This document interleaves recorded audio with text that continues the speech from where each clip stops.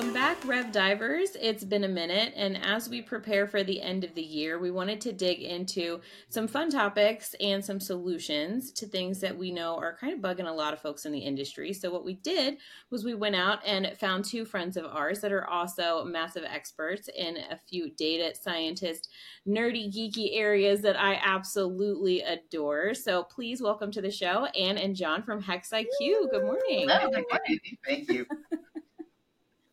I just love that you guys are nerdy, wonky people like I am.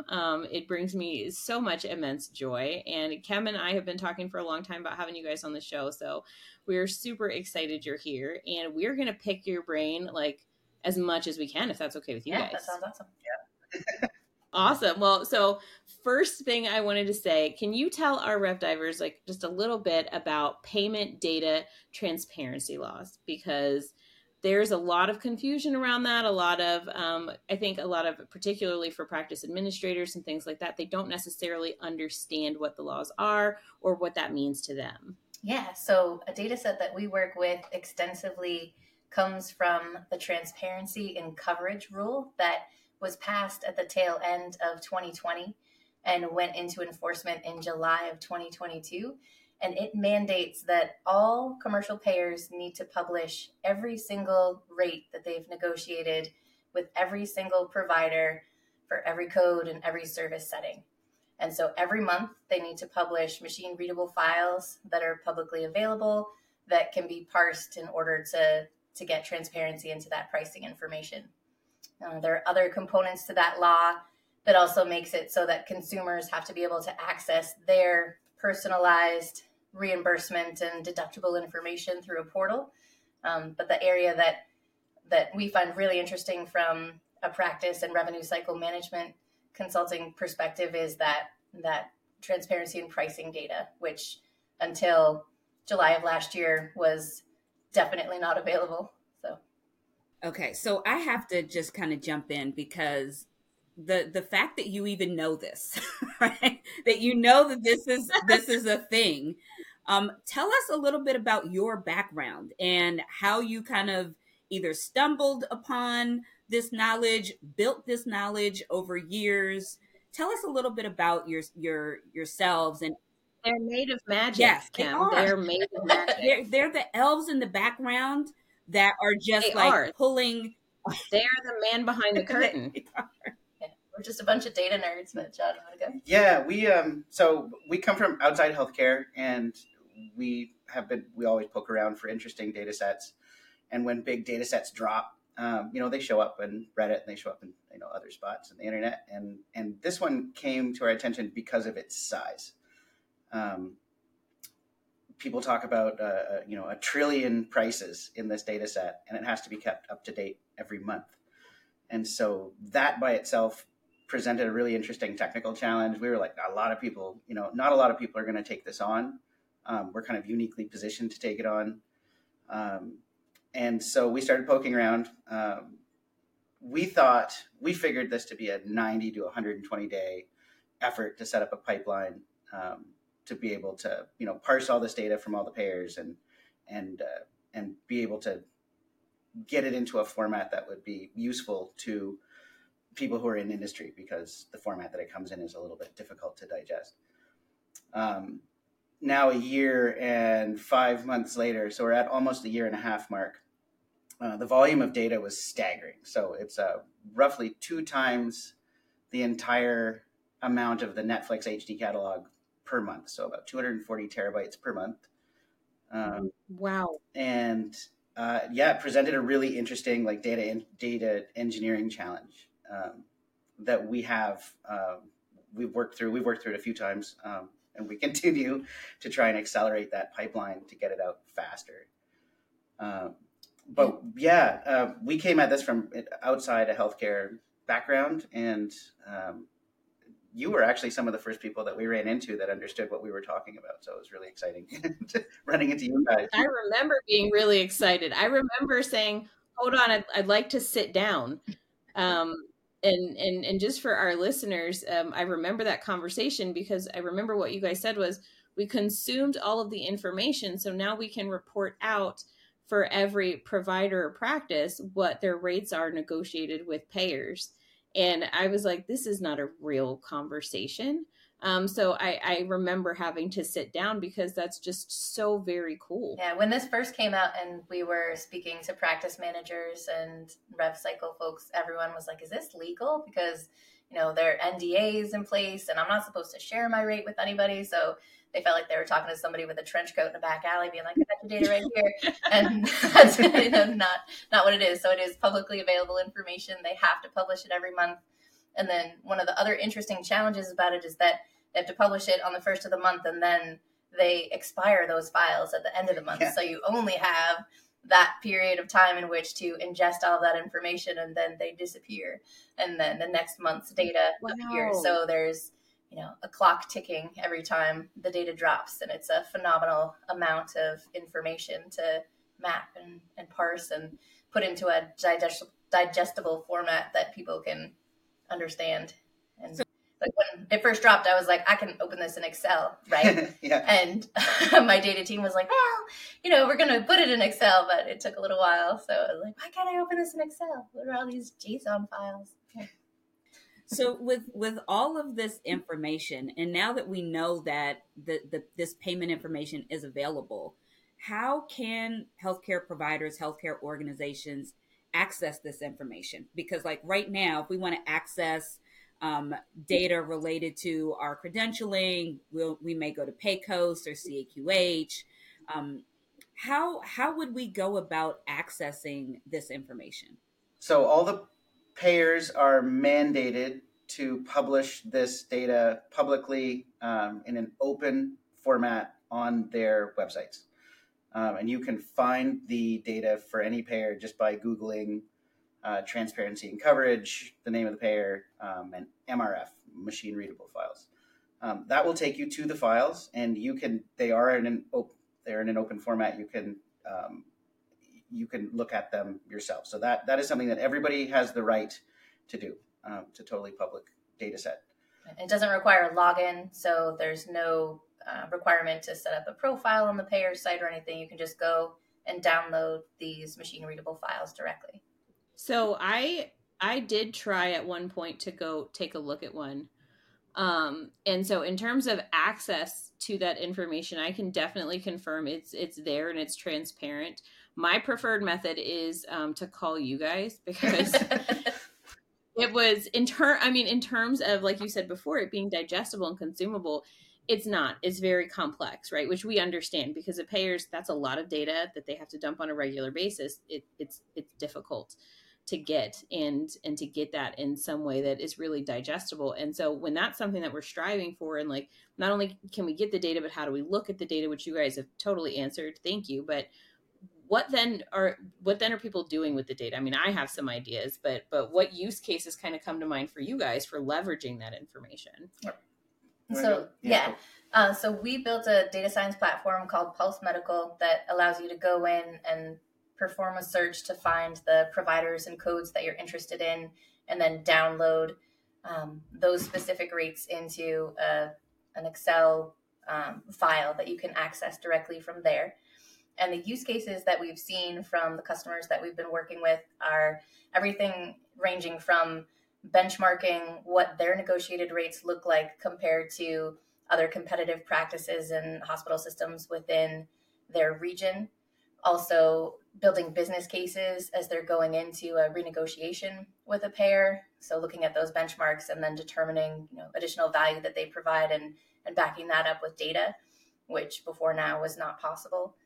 On some of the smaller practices side, we're even seeing that folks are going through and just auditing to make sure that they have a consolidated list of what their most accurate and up-to-date rates actually are, because it can be difficult to pinpoint the latest contract and where that is. So just making sure that they have accurate information in their internal systems as well.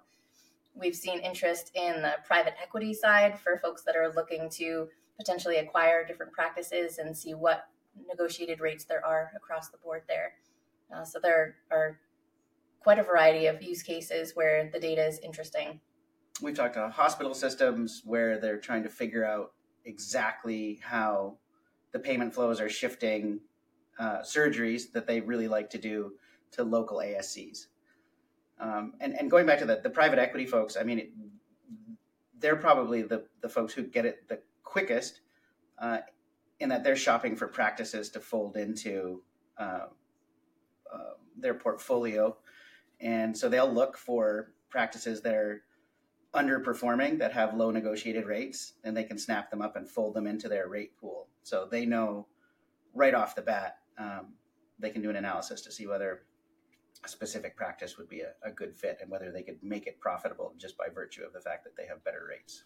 Yeah. And one of our mandates and our goals as a company is to democratize access to this data, to make it possible for newer practices, smaller practices to be able to go in and access that information, because it hasn't been readily available. And we know that practice managers are tight on time and bandwidth, and just making it easy for them as they're going into a renegotiation to build that business case and know where they stand in the market has been one of the key drivers for why this data set was so interesting to us in the beginning. Yeah. Data is power, and the more power we have, the better our sustainability would look in healthcare revenue cycles, right? The use cases that you've described, I think, again, Taya and I both had to sit down after you shared this information. We started thinking about all the ways as revenue cycle leaders that we could use this data, right? You mentioned the compliance perspective, and I'm sure that our listeners are probably like, well, wait a minute. Like, how is this compliant? And it's interesting because I think what ends up happening is in healthcare, we start thinking about Stark law, anti-kickback statutes that prevent us from sharing data. But what we're discovering in this conversation is that this is outside of that type of legislation, right? And it's not surprising that folks outside of healthcare figured out how to go through and access this data, parse it so that we could use it, those of us who are in healthcare. So when we had that conversation with you early on, and you were telling us about the data, we were like, oh my gosh, we can use it for this and we can use it for that. And we should, there's just so many ways that we can use it. I'm curious to hear about like some of the success stories that you've kind of seen as you're starting to work with healthcare organizations, and as they're using this data to make decisions. I'm sure that they are just super excited to have access to it, and I'd love to hear like if there are any success stories that you could share. Yeah, so the transparency and coverage data has definitely been game changing. So I don't know if any of our listeners' local states, there have been any battles between payers and hospital systems, as an example. So when the renegotiation period is happening, sometimes there will be a threat that a hospital system will fall out of network because they can't come to an agreement. And so the payer will send out a press release saying that, people are going to have to find different providers and they can't come to an agreement because a hospital system is asking for more than the rate of inflation. And then the hospital system comes out and says, we just want to be paid an equitable rate so that we can provide high quality healthcare. And so you listen to the PR wars and you just wonder, who's telling the truth. And now we have the ability to go in and take a look at it. So there was an example in Maine with Covenant Healthcare. So there are a couple of hospital systems, and it was Anthem in Maine where they had this kind of PR battle going on. And we took a look at the data and ended up finding out that Covenant was being paid in the very lowest percentile compared to other hospital systems in the state. And it was right down to the wire with the negotiations and the PR battles. And then they did come to an agreement the day before the contract was set to expire, and they were able to move forward with equitable rates. But you can imagine if the hospital system and one of the big payers are battling it out, and they're battling it out in in public via press release and talking to like getting stuff in the papers. And the lines of argument that they were making did not make sense in light of the fact that this is all publicly available data. Right. It's kind of like if you're, negotiating with your boss to get a pay increase, but you don't know what everybody else in the company is getting paid, right? And they say, well, you're getting paid better than everybody else. You have no way to validate that. Well, that's no longer true for hospital systems and small practices alike. So you can just look and see. You can look at the competitive landscape. You can see what all of your peer practices in your area or in comparable areas are getting reimbursed. And that's so huge because it's holding somebody accountable, right? Whenever we are entering these negotiations, we want to hold each other accountable. And I think as practice administrators, executives, we feel that we're being held accountable because we have to show, this is all of our data, this is our performance, these are our outcomes. And so having that additional piece of accountability on the payer side, I think it helps balance the negotiation conversation a little bit more. One thing I've been wondering through this entire conversation, because you guys came from outside of healthcare, so much that we do in healthcare, not on the clinical side, right, but on the administrative side, so much that we do is so antiquated, right? The reliance upon the fax machines, the reliance on paper and manual processes, the limited automations.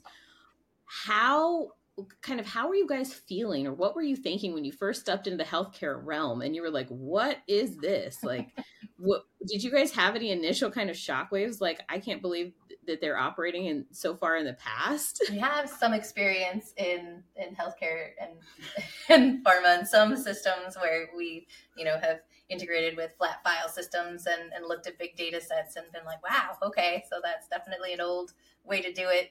So we did have some exposure, but there definitely is a lot of dysfunction and a lot of opportunities for disruption, which I think is what the spirit of the transparency and coverage law was meant to bring to bear in the market, so that people can come in from outside of healthcare and make a difference to optimize and make things more efficient across the board and make things more affordable in the end for the patient populations that are there.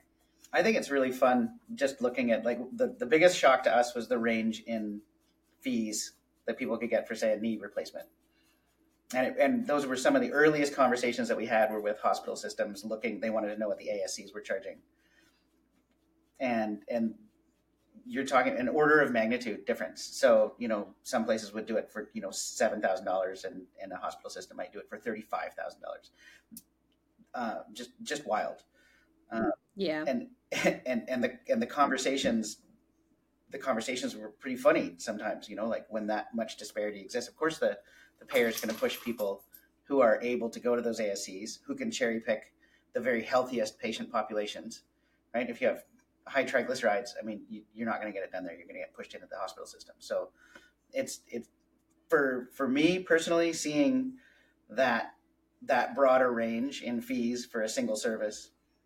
And then another thing that we haven't touched on yet, but I think is really interesting, is about the whole broader risk transfer that's happening in healthcare, where the payers are pushing a lot of the risk associated with the care onto the providers, and watching how that shift is going to interact with this transparency around reimbursement.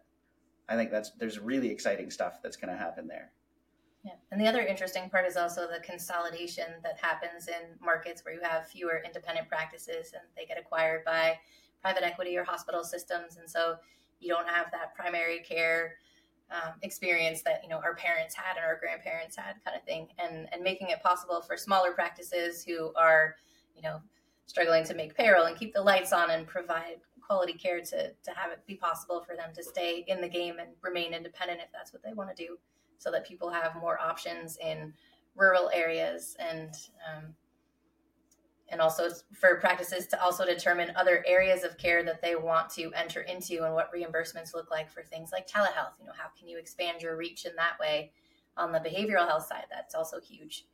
And so there are a lot of opportunities for this data to be used for good. We always say that, when we look back at our professional lives, we want to make sure that we're, on the side of the heroes in the Disney movies and not the villains. And so that's been a big driver for us. Well, guys, let me tell you, you're succeeding. That legacy is there, and we really appreciate all of the work that you have put in to ensure data transparency and access to data. I know that our Rev Divers, their minds are probably like exploding right now with with this conversation. We thank you both. I mean, so much for the contributions that you've made, but then also for sharing your knowledge with us and with our audience. So thanks so much for being with us today. And I'm pretty sure we're going to have you back again as more folks are starting to use this data in the future. So Rev Divers, until we meet again, keep diving into those rev cycles.